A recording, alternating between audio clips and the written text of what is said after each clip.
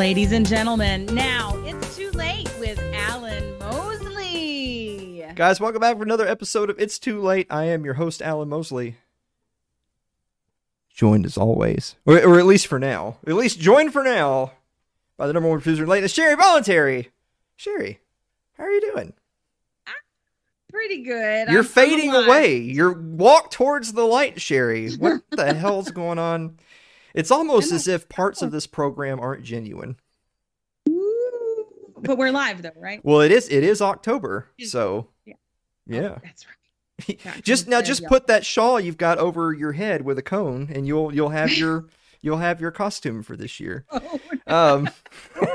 Speaking of white supremacy, everybody's talking about the big debate that just took place between neocon warlord Bill Kristol and libertarian anti-war activist Scott Horton. Do we have a picture of Bill and Scott? Yeah, there they are, right there. That is a scene from the debate. You're seeing it happen.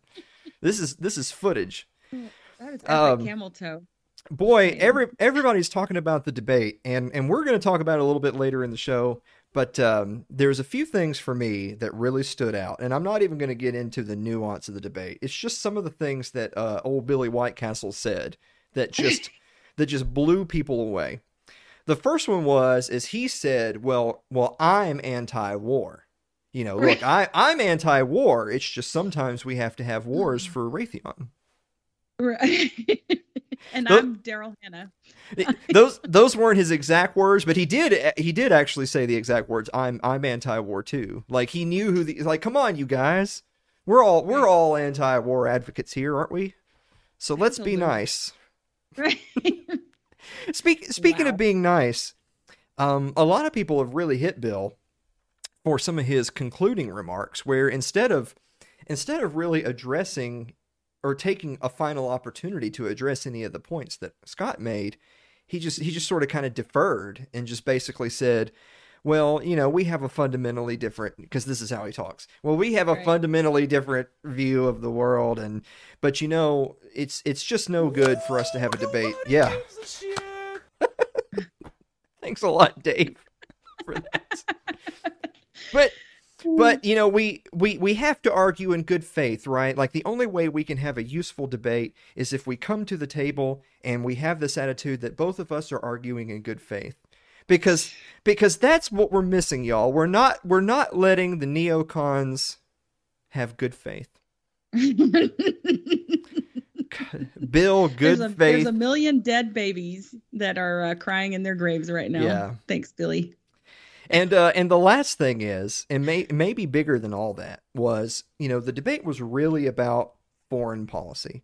But it's hard to talk about anything and not talk about economics some. Because economics is involved in everything, right? Yes. And Kristol made the comment that, well, there's really no point in us even going into this kind of crackpot conspiracy theory that we're going broke off the wars because they're totally affordable. The Pentagon budget isn't really that much. There's other domestic issues that are the cause of our national debt. It's not the wars. The wars are affordable. And it's like, wow, this is kind of along the same line as the whole Joe Biden thing where he said, well, look, we're going to pass a $3.5 trillion bill, but it's actually going to be a $0 bill because we're going to find ways to pay for it. That's that's the same thing, right? It's the same thing as me saying, well, look, I know we spent trillions of dollars in Afghanistan, but if you think about it, I mean, what's trillions between friends, right? Right. Like military industrial contractors have got to eat. They're starving. They're starving. Yes, they're literally starving. Literally. Jeez. Boy, it reminded me of the joke we forgot from last week. If Congress is appropriating any more dollars this week, my pronouns are Iron Dome. Right.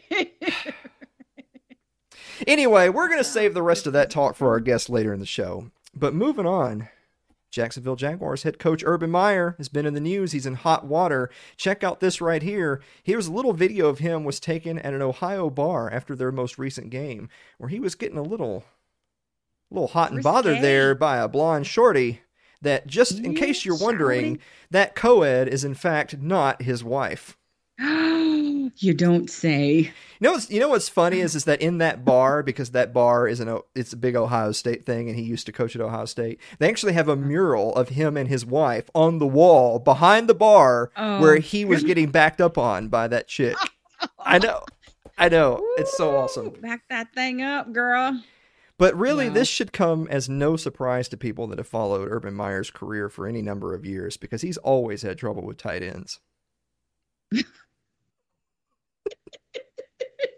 Wow. Even I get that.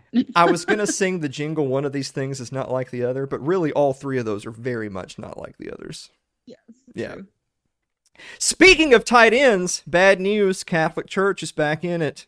The Catholic Church of France has recently done a commission that found that thousands of pedophiles have operated inside the French Catholic Church since 1950.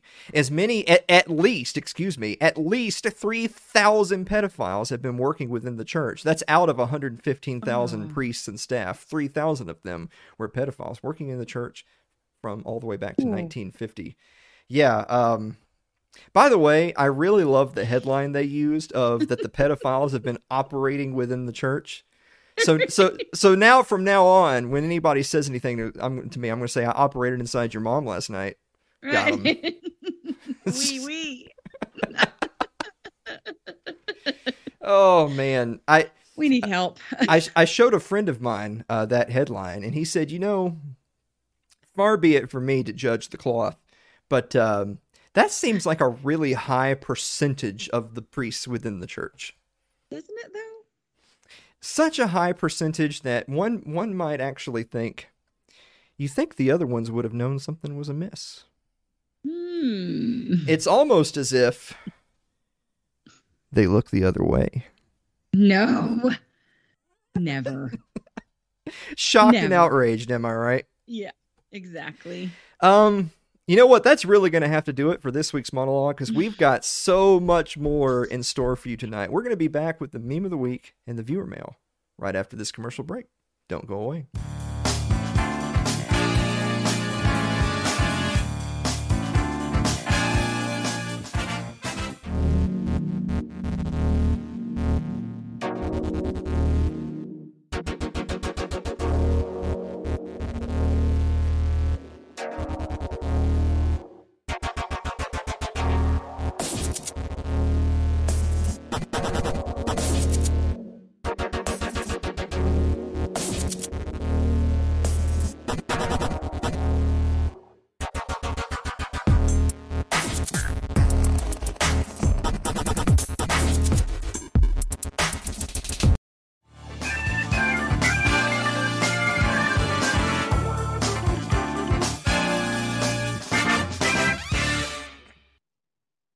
So if there was a healthy baby selling market, then what inevitably would happen is that middlemen entrepreneurs would come into the marketplace. And so then they would be the ones who would buy and sell the babies. They would buy the babies at wholesale, and then they would mark them up and resell them to the public. Just like everything else. Profits. Right. Yeah. Just like they'd be getting else. rich on baby profits. And those babies would be alive. Correct. I mean, physically, not emotionally, but right. Their little eyes, they would have little dead eyes. Oh, Sherry's freaking out, by the way, off screen, because I said we're way over time. We got no time for abortion talk this week. And then what do I do after the commercial? Abortion talk. Hey, Alan's abortion circus. Well, our friend Lyle made he brought the meme to life. He had Alan's dead baby flea market. He made that for us. I forgot. I should have shared it. Oh well. Hey Sherry. Yeah. What time is it? Meme of the week.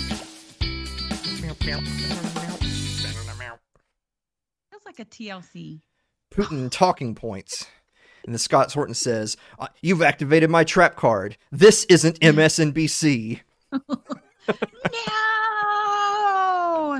That's great. I shared that with our friend Mike Meharry, and he said he was sad to report he's far too much of a boomer to understand.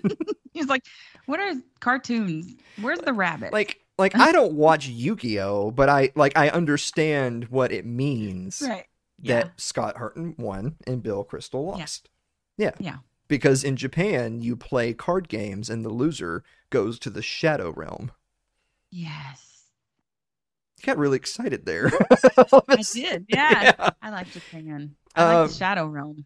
I love Japanese women. Me too. But we do have a bonus. We're just going to leave that. We do have a bonus meme. Check out the bonus meme. Fauci says it's too soon to tell if we're going to be able to gather for Christmas or not. And that's what everybody has to think about that. Like, damn shame that 100,000 people there won't be able to see their family for Christmas. They will get to see the rebels get ass blasted by the Crimson Tide, though, apparently. But yeah, at least they got field as God intended. At least they got to see those tight ends in person. Am I right? They paid tickets to see that. Can you imagine? Right. I wonder if there are any priests in the audience. The market doth provide. Yeah. Boy, this is going somewhere. Going to hell. Yeah. We better before we do that, let's answer the viewer mail.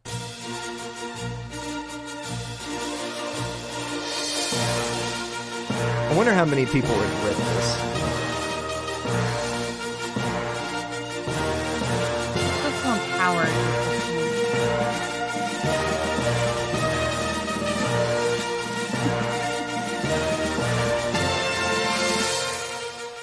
I feel like what we should do is the first person who goes back and watches the video in slow and does it in slow mode and like types out what that said and sends it to us, we'll get them like an Amazon gift card or something. Oh, of like $5. I mean, it'll be, representative of what we make on the show. Right. It's the thought that then we should send them the Dollar Tree gifts. Well, not with inflation. No, their prices are going through the roof nowadays. It's like $1.05 now. So yeah. Facebook was down the other day on the day that we solicit the viewer mail. And so people so kudos, by the way, to the people who came in last minute to give us the viewer mail. David Wilimowski, of course. David Wilimowski, Liberty Late Night says, "Dear Alan and Sherry, would you switch to lab-grown meat if it was delicious and inexpensive?"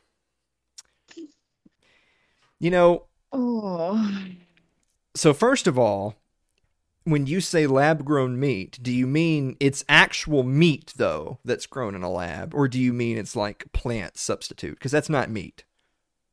Because you might remember me and Blake did an Impossible Whopper taste test on the show. Right. And I said it was awful, and I put it away. He said it was awful, and he ate the rest of the burger. So he would, and he's not around anymore. And yeah. All the people who ate an Impossible Whopper died of the coronavirus, I think. It's like, to me, it's like test tube babies. Like, are those really people? Would you eat a test tube baby? If it was delicious and inexpensive. I'm leaning towards I mean, you gotta give it a try. As long as it's real meat, test tube baby meat, and not plant-based. Dave, you bit off more than you could chew this week. If it's a real baby, then yes. Yeah. Jonathan Carranza writes, "Dear Anna Sherry, what is your favorite bird?" Sherry, what's your favorite bird? My favorite bird are Michael Bolden's birds. Yeah, that's my favorite. Crimson birds. And turquoise, turquoise and crimson. They're so cute.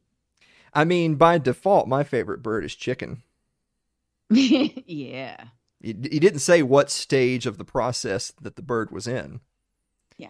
But if you can't, but if the baby bird is delicious and inexpensive, and from a test tube, does it matter? Man, what a time to be alive, really.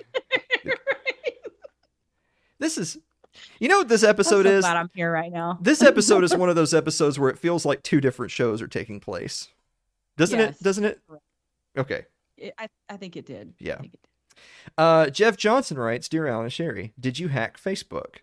I didn't hack Facebook, but what's funny about that is that Facebook is down for like a day, and everyone's boo-hooing, and they go to Twitter and they type #delete Facebook, And my comment is that when Facebook came up, I was like, this is such great news, because now I can leave Twitter, where I was telling all the millennials that they're gay, and go back to Facebook, where I can tell all the boomers they're gay.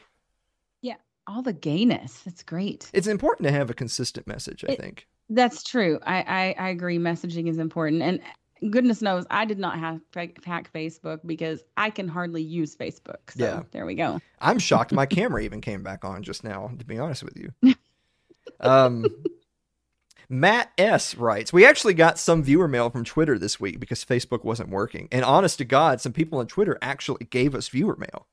Wow. I might just be done with y'all on Facebook. I might be. Uh-oh. I don't know. Getting y'all. Big for your britches. Y'all, I'm done with y'all. Yeah. Matt S. y'all. writes, Dear Alan and Sherry, is Bingo the name of the dog or the farmer in the Bingo song? So there was a farmer who had a dog, and Bingo was his name-o. So the dog's name is Bingo. I feel like the punctuation is important. Yeah. Like, I know you can't see it when you sing it, but I feel like if you were reading it, you would get it. The dog's name is Bingo. The farmer's name is David Koresh. That's Was the dog 14 though? Shit. Delicious and inexpensive. I've eaten dog. Yeah. Let's go. Michael Bolden writes, Dear Alan and Sherry. Michael Bolden, 10th Amendment Center, writes, Dear Alan and Sherry, why is Facebook down? So I tweeted out, Facebook is down, I need questions. And Michael Bolden says, why is Facebook down? That's the level of engagement that we have. Thanks, Boldy. Yeah. Yeah. I'm going to see him next week. I know. I'm jealous. I'm going to see everybody next week. And I'm going to tell all of them that they're not real libertarians. Yeah. Except for like the 350-pound ones. They're real libertarians. Andrew Avery writes, Dear Alan and Sherry, if you have an idea for some clever wordplay, but the punchline just isn't there, do you have a pun in the oven? So, Andrew. I really identify with this because not only is it a shitty pun, but most of what I have is clever wordplay with no punchline. That's what's with this show. I'm gonna go when we're done with this. I'm gonna go on Twitter and I'm gonna update my profile to clever wordplay with no punchline. That's good. Yeah, that's good. I like. Yeah. Are you okay? Are you all right? It's hot over in here. This studio lights, they be getting hot. That's all I'm saying. All right. Celeste Dennis writes, Dear Alan and Sherry, what kind of pie should I make you when I visit my parents next month? Celeste is coming down this way next month, and she is an expert pie maker. But the problem is, I don't even like pie. I like cake.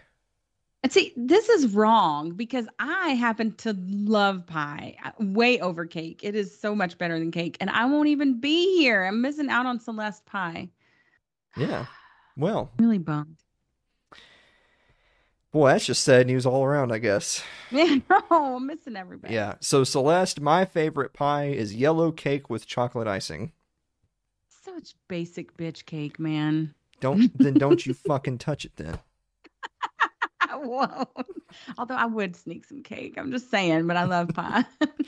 I'm sorry. I got a little aggressive there, but I'm protective of don't drop that shit. Mary Lynn Willimowski writes, Dear Alan and Sherry, do you hand out candy for Halloween? Do you guys hand out candy for Halloween?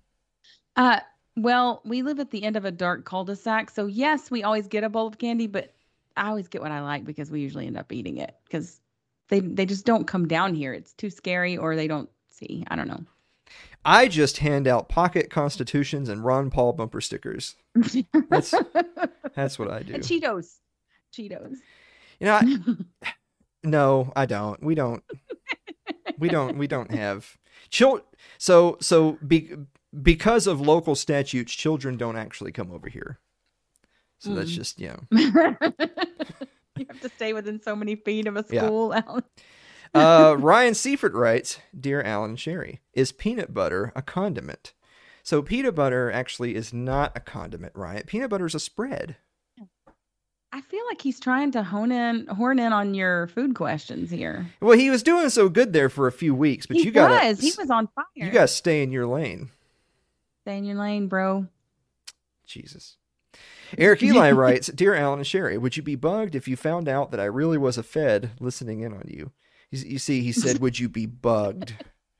So Ryan's trying to horn in on my food quiz, and Eric's trying to horn in on Andrew Avery's puns. And Clay didn't give us one this week. I think he's still pretty upset about the other day when I told him. Right. I rebuked him. And so in the name of we've now lost 15% of our audience. Crap. Yeah. There goes 12 cents. We're so far over time, so we were just going to do a couple more. Suzanne Sherman writes, Dear Alan and Sherry, what did you do with your day when Facebook was down?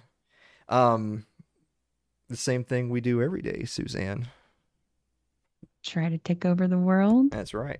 Very good. Oh, I got one. Very good. Damn shame you're going to be leaving us. No. Dearly departed. Last one for this week. Lyle Durio writes, actually what Lyle wrote was, oh crap. And I said, hey, oh crap, ? Because, he didn't do it in the form of a question. And then he said, I missed the viewer mail. To which I replied, I'm sitting here talking to you before the show, so you could do viewer mail. To which Lyle said, Dear Alan and Sherry, if robots are taking our jobs, and so are the illegals, are robots illegal?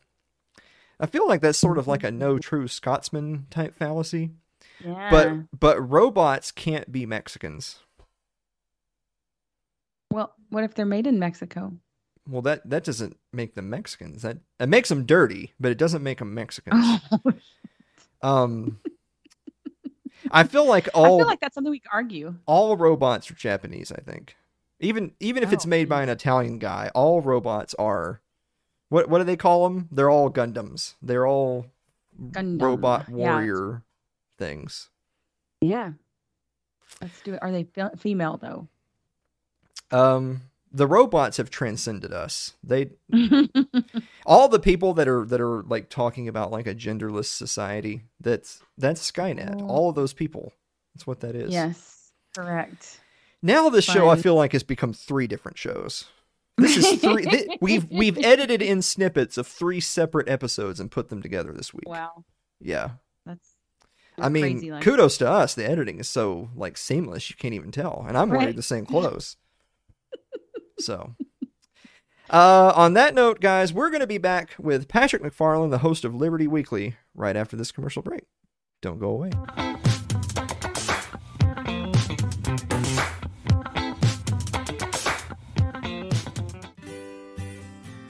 Your ad could be playing right now, reaching thousands of potential customers. Sadly, it's not, but it could be. Find out how to be an advertised sponsor for It's Too Late with Alan Mosley. Email us at info@alanmosley.tv.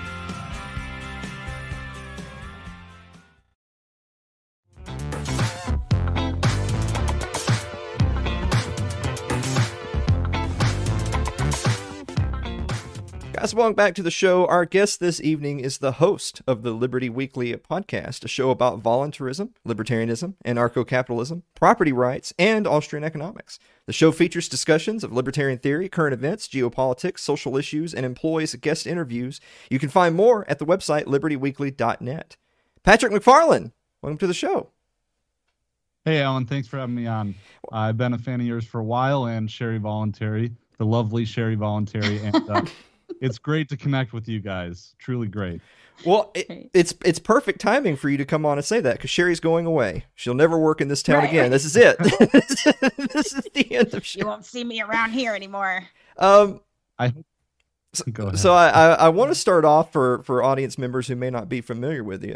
Tell us a little bit, Patrick, about yourself and your background, and what exactly is Liberty Weekly. Yeah, so I'm a practicing attorney in the state of Wisconsin. Ugh. I was yeah, right. Well, that's funny enough, because in my career so far, like, attorneys have, like, I don't know, just been the worst part about practicing law. So I passed the bar. I passed the bar in 2018, so I've been practicing since then. I'm not currently in private practice, but I'm working in real estate at a title company. But when I started the Liberty Weekly podcast when I was, I think, in my second year of law school, as if I wasn't busy enough at that point already. And it was just because I was so obsessed with libertarianism because I had found it in maybe like 2014. And I was annoying the shit out of my friends and family. And I needed an outlet. And so that was my outlet. And I thought it would make things better, but alas, it did not. It made things a lot worse. Now that's interesting that you'd say that. You kind of finding your way into that sphere of thought at the same time as you're going through law school. Let me start off with kind of asking a little bit of question out of left field. Do you know of, or do you feel like your political beliefs and the fact that you're pretty open? I mean, you do a podcast, so you're pretty open about what you believe and your views on things. Do you feel like that's affected you professionally in any way? Well, it's funny you asked that. I started at a small firm doing general practice, and then I left that firm to join a much larger firm that did personal injury work. And I have my own pet theory, but things kind of ended at that firm, not by my choice. And there wasn't really a reason given except, we just don't think it's a good fit and maybe you should try something else. But I think that they might have discovered my online activity. So I don't know. It's just kind of speculation, but there could be any number of reasons. But that firm was very, very, very progressive. And looking back, I think I dodged a bullet because I'm sure that, they went completely remote at the beginning of the pandemic, and you just can't practice law that way. Yeah. Well, that's interesting. I know that there's a lot of people, especially in the times that we live in now, where you feel like your personal decisions, your political beliefs, that can absolutely affect you professionally. And I know that a lot of us grew up, in that era where your elders taught you, you don't talk about certain things at the dinner table, right? Or you don't talk about certain things at the water cooler at work. You don't talk about religion. You don't talk about politics. And I can definitely see wisdom to that. Why bring divisive things into a environment where they don't really matter, right? Like, you have a job to do, it shouldn't make a difference. But on the other hand, we're also people that talk a lot about association and disassociation and wanting to build community with like-minded people, but also wanting to eschew people who don't share our beliefs.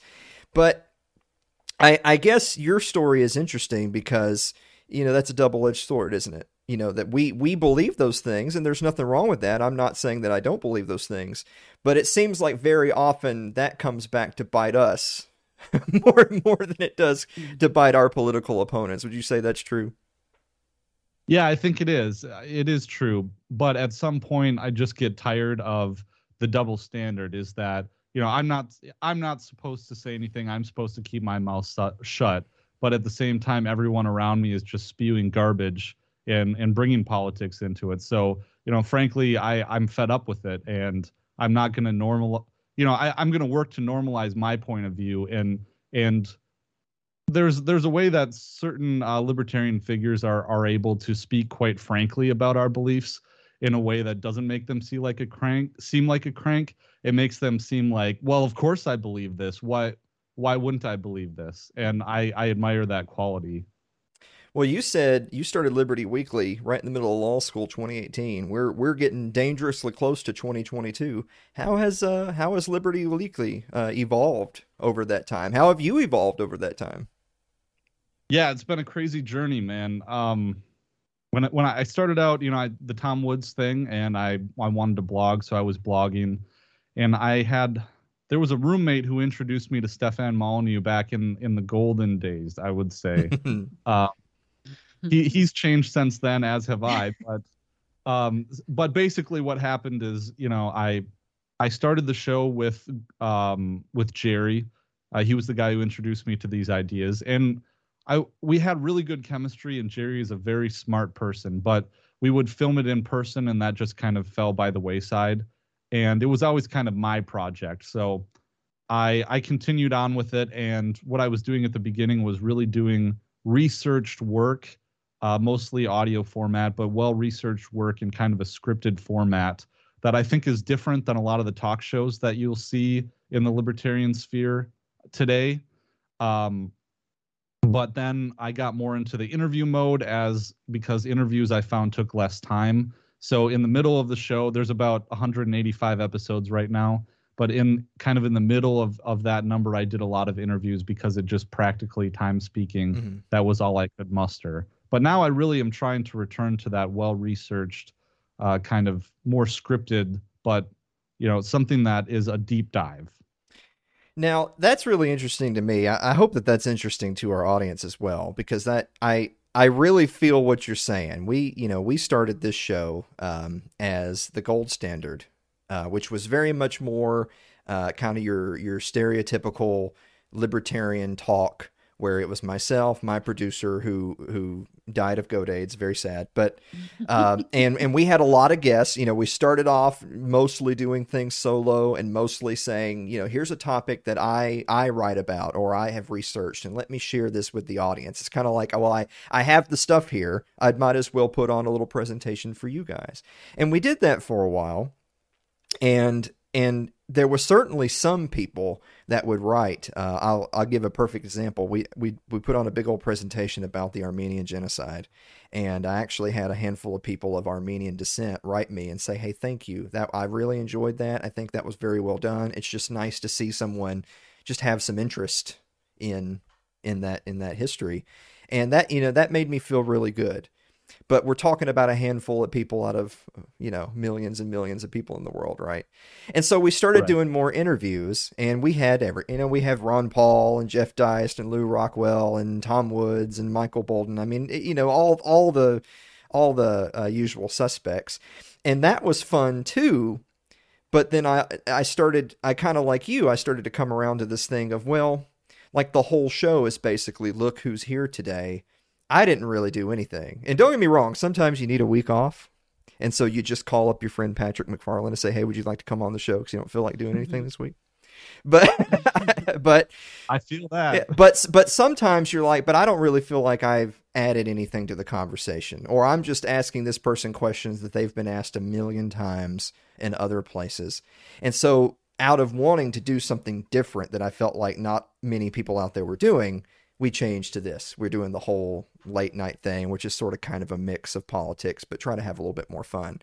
So it's like, man, I like you and I like that. There's like that curve in there, where you go through these things.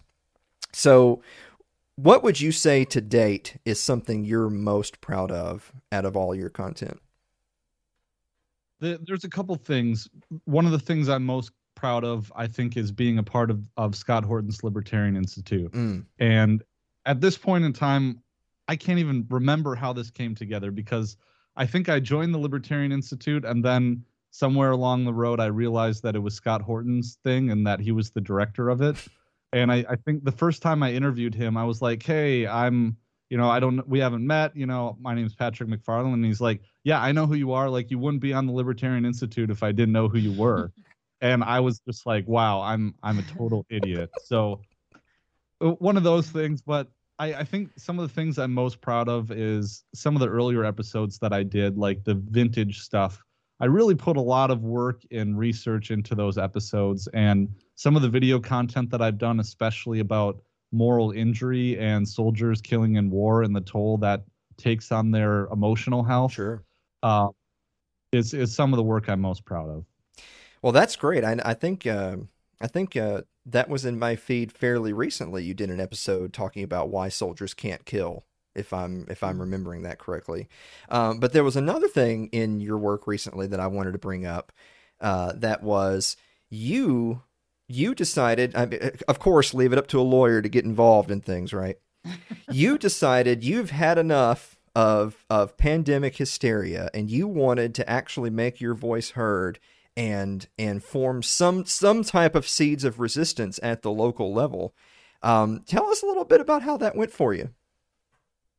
Yeah, it went wonderfully. And I think part of that is not really a testament to me, as much as it is a testament to my community, and this is the town I grew up in. So I kind of, in a way, I kind of dox myself in my episode talking about it, but there's two counties in the state of Wisconsin that are the least vaccinated counties in the state, and that's Clark and Taylor County, and it's kind of like in the heart of Wisconsin. And there's this thing about Wisconsin is that people call it like the state of Madison and the state of Milwaukee because those are the two areas that dictate policy for the rest of us. And people here they generally speaking, they don't buy it. I mean, it is a deep red, Clark and Taylor, they're deep red counties. But at the same time, Biden came out with the mandate. And of course, I've viewed myself as being active in this space for years, but my activism has only really been online. And you really, I mean, you see numbers on a screen about how many people you're reaching, but you really don't get a sense of it. And there's a lot of skills that I feel like I've developed both as an attorney and as a podcast host and a content creator. So I was like, well, shit, I can write a speech. I can, I write speeches for my podcast all the time. So why don't I just whip one together? My parents live in this community too, and they know pretty much everyone, and everyone knows everyone around here. So I called up someone that owns a supper club in town, and I knew that he felt the same way. So my parents had talked to him over dinner and drinks one night about it. And I said, hey, I want to hold this event where we kind of kickstart resistance to all this. And he said, I'm your man. And so we plotted a date, and I made a poster. I text messaged this poster to him. And that was literally all I did to set this event up. And a week later, we held the event, and there were hundreds of people that came. Hundreds of people. There was standing room only in the venue. It was a supper club. People were very enthusiastic, and I crafted my message the way that I thought the good Dr. Paul would, and it really resonated with people. And I think as libertarians, we're uniquely positioned to be leaders on this issue, a lot of issues too, but uniquely for this issue because we have the best message and the best political philosophy. Well, I think too, and I really appreciate your approach, is that, it makes me think of our friends Bolden and Meharry and the 10th Amendment Center and nullification, but not just looking at it from a Constitution 10th Amendment standpoint, but looking at it from just a practical, effective standpoint of, you could have written a strongly worded email to your congressman. You could have done that, and of course it would have gone into the waste bin along with every other one that does. But instead of saying, "Hey, I need to go talk to my congressman," you said, "Hey, I need to talk to my neighbors." Because we're 1,000 miles away from Washington, D.C. out here. And if us and the 400,000 or 500,000 people around us all decide we're going to live a certain way, I mean, we don't live in a free world, right?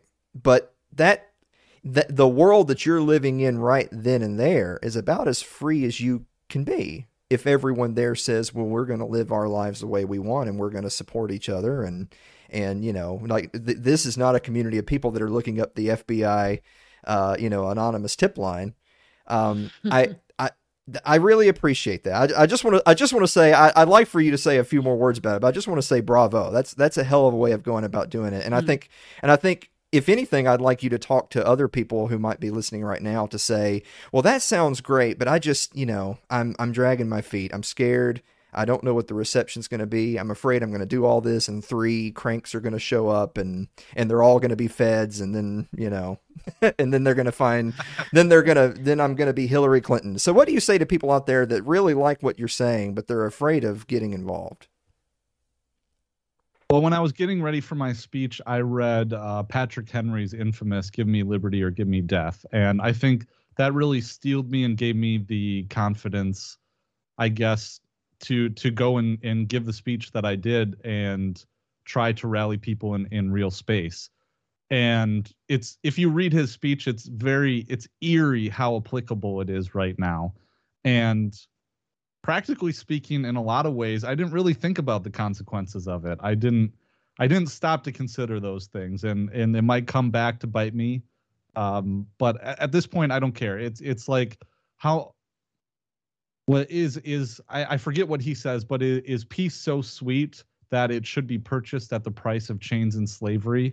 And at this point in time, I really do believe that this is the battle of our generation, of our lifetimes, and that we are truly facing the complete sunset of human liberty on this earth. And if we don't act now, I think the final bricks are being put in the prison cell right now. And if we have any chance, and I'm doing this, for my children, and I don't know what else could motivate a person if not fighting for their kids. Well said. On that note, Patrick, stay with us. Guys, we're going to be back to talk a little bit about foreign policy and an interesting conversation that happened up in Soho recently, right after this commercial break. Don't go away.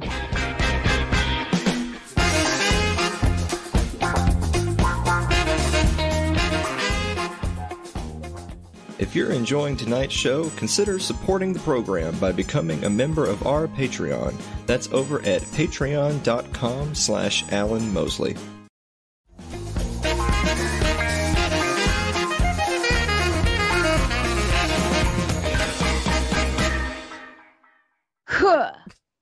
So last week was so good, and now we're back to form, are we, Sherry? I forgot to do it early. So that's all right. Guys, we're joined again tonight by Patrick McFarlane, host of the Liberty Weekly podcast. Patrick, before we get to the big debate talk, I wanted to mention one other thing we had discussed. You did some content recently talking about our friend Tulsi Gabbard, who was just the darling of the libertarian community there for about 5 minutes because she was a left-wing politician that was speaking truth to power and talking bad about the American empire.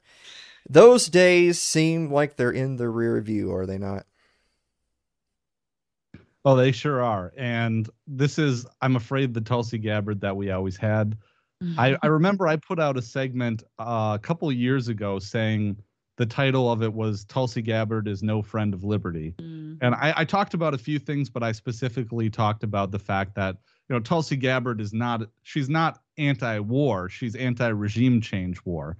And she's not, anti-terror war. She is specifically anti-Islamic jihadist terrorist, and as a part of this, she had a segment on Tucker Carlson a couple weeks ago, I think, maybe last week, where she was basically, there was also a statement she put out on September 11th talking about how two planes came out of the clear blue sky, basically, and that history began on September 11th, and the Islamic jihadists attacked us because it's a violent religion, and they hate us for our freedoms, basically.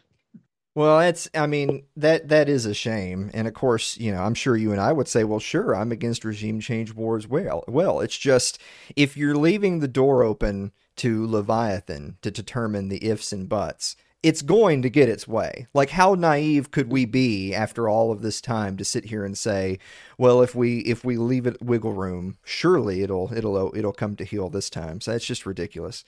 But speaking of someone who's not a completely hollow, useless anti-war advocate, our friend Scott Horton finally had his much-awaited, multiple-time rescheduled debate with neocon war hawk Bill Kristol.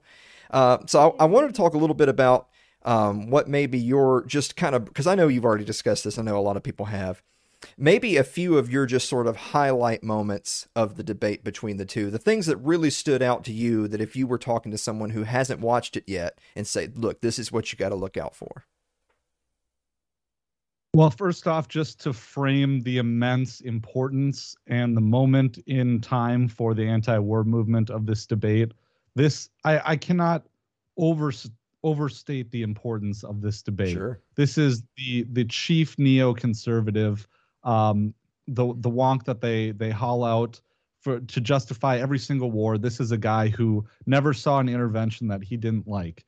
And the fact that Scott Horton, who Scott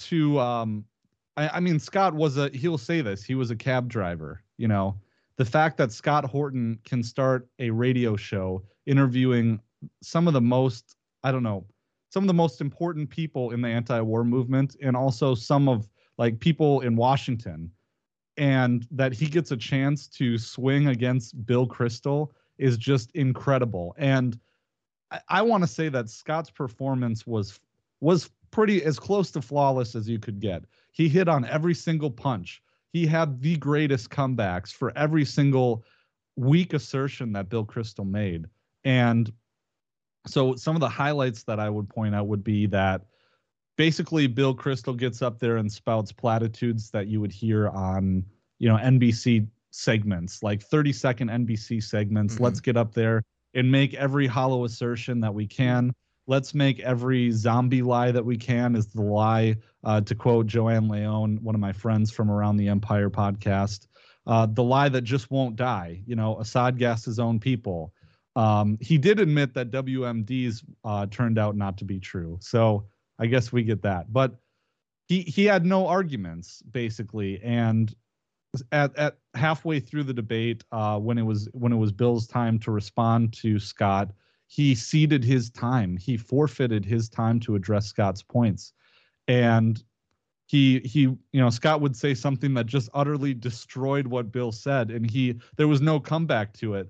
So he just kind of, smiled and smirked and then shrugged his shoulders as if he disagreed with the assertions Scott was making. But at the same time, Scott wasn't just making assertions. He was doing what Scott does, pointing out dates, statements, events, things people were saying, facts, statistics, all these different things. And Bill, it was like he almost didn't even know what he had said in the past, and he didn't know any of these facts. And it was really just a sight to behold. And Bill ended up forfeiting he gave his final rebuttal, his closing statement. He gave it sitting down from the chair and wouldn't even walk to the podium. And then when the debate was over, he scampered off stage and quickly, I think he shook Scott's hand, but I don't think he looked him in the eye, and then he ran off. So, well, I'm gonna try my best to play a little bit of devil's advocate here, because we love Scott, and it absolutely was an amazing performance. And so since I know everyone's going to be gushing about that, and rightfully so, I feel like I want to at least try to make a few counterpoints just for the sake of conversation. Now, I know, sure. I know one thing that a lot of people have brought up was, so I believe it was Kristol who had brought up the, Assad, he's gassing 500,000 of his own people. And of course, that's something that I know Scott would not just allow that assertion to fly by. But of course, in the context of a debate, lots of things are flying back and forth. There's time constraints. I think that might have been one thing that Scott just didn't have time to get around to. But unfortunately, that's part and parcel with exactly the sort of arguments that Bill Kristol would make, is that, well, if, because Kristol, I feel like he's, again, and I'm not condoning what he's saying. I'm just saying, as a matter of fact, I feel like part of his strategy was, I know I'm walking into an environment where there's a lot of, quote, liberty-minded people. So I'm going to speak a little bit of their language and say, well, I don't just want liberty for you and me. I want liberty for everyone. And we can't just have Assad gassing 500,000 people. So while I obviously think Kristol is wrong, I understand what he was trying to do there. Does that make sense? Oh, certainly. Yeah. And as a part of that too, Kristol at one point said, oh, well, I'm anti-war too. Yes. Which, oh man. Yeah. But this is part of the problem that you run into when you have a debate like this. And my very good friend, Keith Knight, and colleague at the Libertarian Institute, debated this arch neocon, Kevin Castley. Basically, he's a nobody.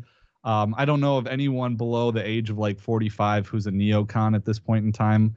But he has this show where he debated people, that was kind of his thing. But Keith got on, and Keith is also just a fire hose of facts and information and arguments. And the problem you face is that you're dealing with people that have two fundamental different versions of reality. Sure. And so I believe that Keith has the more objective version of reality based in fact. And when Keith spouts all these facts, Kevin doesn't have that mutual understanding of reality. And so it's very easy for Kevin, or Bill to be deny something just based off the fact that he has no personal knowledge of it. Like Kevin denied Operation Timber Sycamore, even though that's a well-documented thing, just because he didn't know about it. And he didn't believe that we would be funding and funding and training jihadists in Syria. So I think that's kind of what Scott ran into a little bit with Bill, but with the limited time, I don't know, that you could go through all the Duma reports to saying that the chemical weapons attack was basically made up. Sure. Well, I think, it reminded me a little bit about, I personally, I don't do debates. And it's not because I'm afraid, I would debate Scott Horton. I have such a massive ego and hubris. I'd say bring it on. I'll just be a stand-in for Crystal. I don't care. But the point being is that I don't do debates because I feel like debates are just really a shitty way of communicating and spreading information. Because in the classical view of like your kind of like collegiate academic debate where you're going to have you're going to have the type of rules that Gene and everybody do at Soho where, if you theoretically had 1,000 people in an auditorium who it's kind of like, you're an attorney. It's kind of like having jurors at a trial who you're trying to find people who have no biases. They've never heard of the defendant, or his crime before in their lives. And they're purely going by what they're hearing on stage. But that's not reality though, right? Like people are so polarized and have opinions. They can be very wrong ones, but they're wrong ones that have been drilled into their brains and they're not interested in hearing anything else. And look, we're not immune to that. We have to be honest with ourselves and be willing to have our minds changed. But our opponents are not willing to have their minds changed, right? Like Bill Kristol didn't walk into that room thinking, well, if Scott Horton makes a good point, I'm going to go donate to antiwar.com. That's ridiculous on his face. We all know that was never going to happen. But it also wasn't really going to happen for most people in the audience either. Like, let's just call a spade a spade. So when you have that environment, this isn't how you're going to instruct and teach and spread information. This is really just more what it is. It's just a pugilistic effort. You're just seeing two people duke it out, and you can have an opinion on who. And this was kind of my experience when I did do debate back in my academic years, which was you were really trying to score people more on their performance than on if you really believed them. Because that's what like competitive debate is. Who does a good job of debating more so than who's right. But when you're talking about things as important as war and foreign policy, of course, we want things to be right. We want to be correct. And so I want to turn it back over to you on that. I know our friend Jeff Dice, president of the Mises Institute, had made the comment on Twitter that, look, he thinks Scott's amazing. He's doing a fantastic job. However, not only do they have a fundamentally different worldview, they're also debating in different styles. Crystal is debating with the style of, I'm painting a narrative. This is the type of thing I could pitch on CNN for 90 seconds and win 1 million votes. Scott's way of debating was to score points. He's working the jab. He's working the judges' scorecards. And that's beautiful for us to watch, but you worry if that's really going to change a lot of minds. I guess I know that sounds really critical, but like I said, I'm trying to be devil's advocate here. Does any of that make any sense? No, I think it does. And I think it rings true to Bill Kristol's final argument in his closing statement basically was, hey, I don't think it's fair. I don't think it's proper to go in and debate someone and assume that they have ill intentions and that their actions, that their motivation for what they're arguing in the debate is based from a place of malice, basically. And I personally, I'm certainly biased towards Scott, knowing and working with him. But I thought that all in all, the facts kind of spoke for themselves. I don't think that Scott was so overtly prejudiced against Bill as a person. I don't think he really attacked him personally, except 1 or 2 jabs that I don't think Bill even understood because they were kind of inside baseball. But I think the facts speak for himself. I mean, we're talking about the deaths of millions of people here. And I guess Bill could quibble about exactly what caused those deaths. Or, he could always say that, oh, the deaths would have been greater had we done nothing. That doesn't really prove anything, and there's no way of proving it. But I think I understand what you're getting at. And I think that if you're trying to think about exactly what Scott's objective was in this debate, I don't know exactly what it was. I think my objective for it, and what kind of happened was that Bill was exposed for A, not really knowing much about this topic, and B, just I don't know if he's ever heard these arguments before. Sure. Frankly, yeah, that was my impression. Well, that kind of brings me to the last point I want to make, and then I'm going to take off my devil's hat for the rest of the evening, which is Crystal's biggest, I feel like, complaint or exception that he took with what Scott was saying was, it's funny. Bill Kristol is so anti-Trump, but so much of his defense was America first. I see you nodding your head over there and saying, I know you know where I'm going with this. Is that he really took exception with Scott having this line of, well, we did this. We, as in America, we've caused this. We've brought it upon ourselves. We killed these people. We caused these disasters. We caused these famines. It's because of our intervention. We are to blame. Bill Kristol's the kind of person who would never assume the American empire to take any blame, basically. Of course, he said multiple times, well, mistakes have been made. Well, it's so flippant, right? Oh, I made a mistake. 1 million babies are dead. Oops, what a mistake that was. And so he might have been willing to admit that mistakes were made in executing policy, if that makes sense. But he absolutely would never take blame as in the American empire should take blame. But I will say this, and I'll turn it back over to you.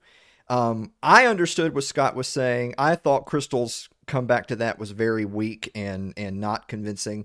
However, in terms of just messaging to the masses, I think Scott could have maybe done a little bit better job of saying, look, it wasn't America that killed and displaced people. It was the evil politicians. It was the state actors who make up Leviathan that did those things. Like, let's put names and faces on the war criminals who are responsible for these atrocities, and not saying we did it. And again, this is something that we have to be careful of, using that word we, as opposed to being very specific about who should be taking the blame. Yeah, it wasn't we, everyone. It was you, Bill, and it was your friends. Yes. So that would have been the accurate response. Yeah, but it all really kind of ties into this myth of American exceptionalism, and thinking that the United States is uniquely positioned to be the world's hegemon, and he denied that we're a world empire, but he used other euphemisms like I don't know, benevolent hegemon or something like that, or director of the rules-based world order. And I really think I do see this, because when I was doing personal injury work, the firm that I worked at was literally one of the biggest, most successful personal injury firms in the state of Wisconsin. And we had attorneys on staff that were trying, I worked on $1 million cases, multi-million-dollar cases. And I got a little taste of this, is that when you get this vision of yourself when you're doing something like that these are things that are above normal people. And I think that, it's hubris for certain, and it's a little conceited, but I could certainly see how people in that position of power think that they're playing on a different playing field and that different rules apply to them. So from Bill Kristol's point of view, he's playing God, and he's dealing with problems that are on a whole different level than the regular man. And so in that effect, he's kind of like, well, look, I mean, we're doing these things, and, sure, mistakes were made, but I'd like to see you playing baseball in this arena where we're dealing with these issues that are very heavy, and you're just being naive and you don't understand the things that are at play. And I think the counter to that is that, well, we don't think anyone should be playing baseball like this. The game shouldn't exist.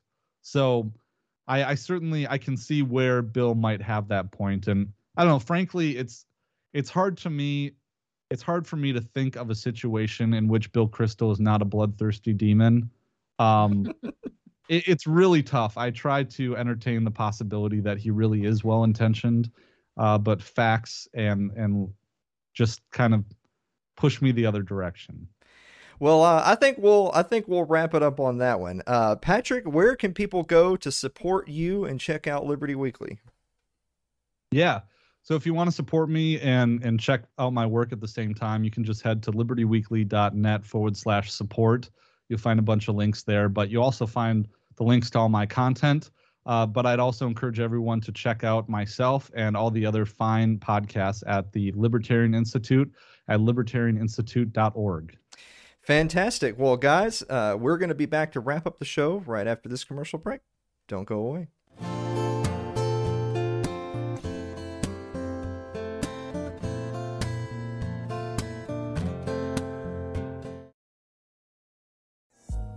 Hi guys, it's Alan here, and I want to take a moment to let you know about one of our supporters who started a new business.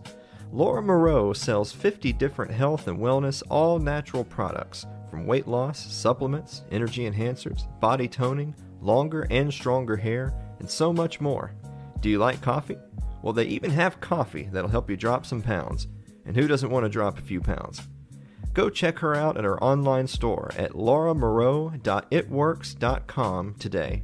That's lauramoreau.itworks.com.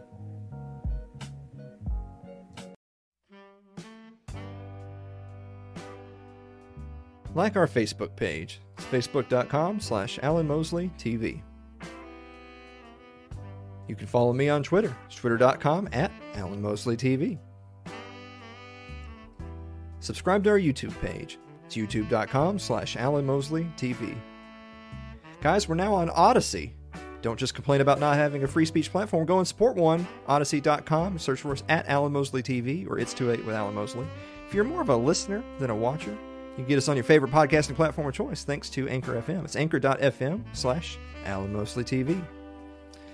So when we were getting ready to do the finale, because we had the first end of the show, then we had a really awesome interview with Patrick. Everybody check out Patrick McFarland. And I said to Sherry, you know, episodes got to be 1 hour, not a second over. And so I go, we got to do the finale. What are we at? And Sherry says, we're at 1 hour and 17 seconds. So every moment that we sit here in the finale is another moment beyond the deadline. Oh, does that mean I'm going to get flogged? Well, I guess you don't give a shit because you're leaving. You don't care. That's right. Sherry, where are you going? I'm heading off to the land of fruits and nuts, California. Everybody, for a little while. Everybody's leaving California. This dumb bitch right here is going. She's going to proselytize, y'all. She's going to spread liberty. Hey, what better time to be in California than when there's no Californians? I'm just saying. Like, I think it's smart. You know, you might have a point there. Have a point there with that. So, but you're not leaving forever, though, right? No. I'm just 4 to 6 weeks. Because I don't know how many more goat farmers we can find to run this I don't damn got that show. Goat AIDS. Well, in the meantime, we got to find somebody else to do button clickies and laugh at all my jokes and all that stuff. That's a hard job, man. It is a hard job. I had a few ideas in mind of people that could do it, and most of those people, I mean, I guess I'm blocked. I don't even see them anymore.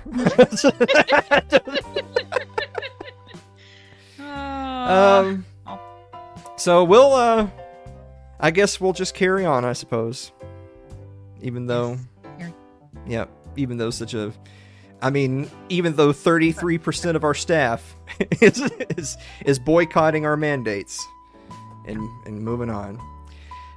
So everybody, F's in chat, please, for Sherry. But until then, if you're looking to get your feet wet for an unpaid internship as a producer of a podcast. Guys, thank you so much for listening to another episode of It's Too Late, and we will see you next week.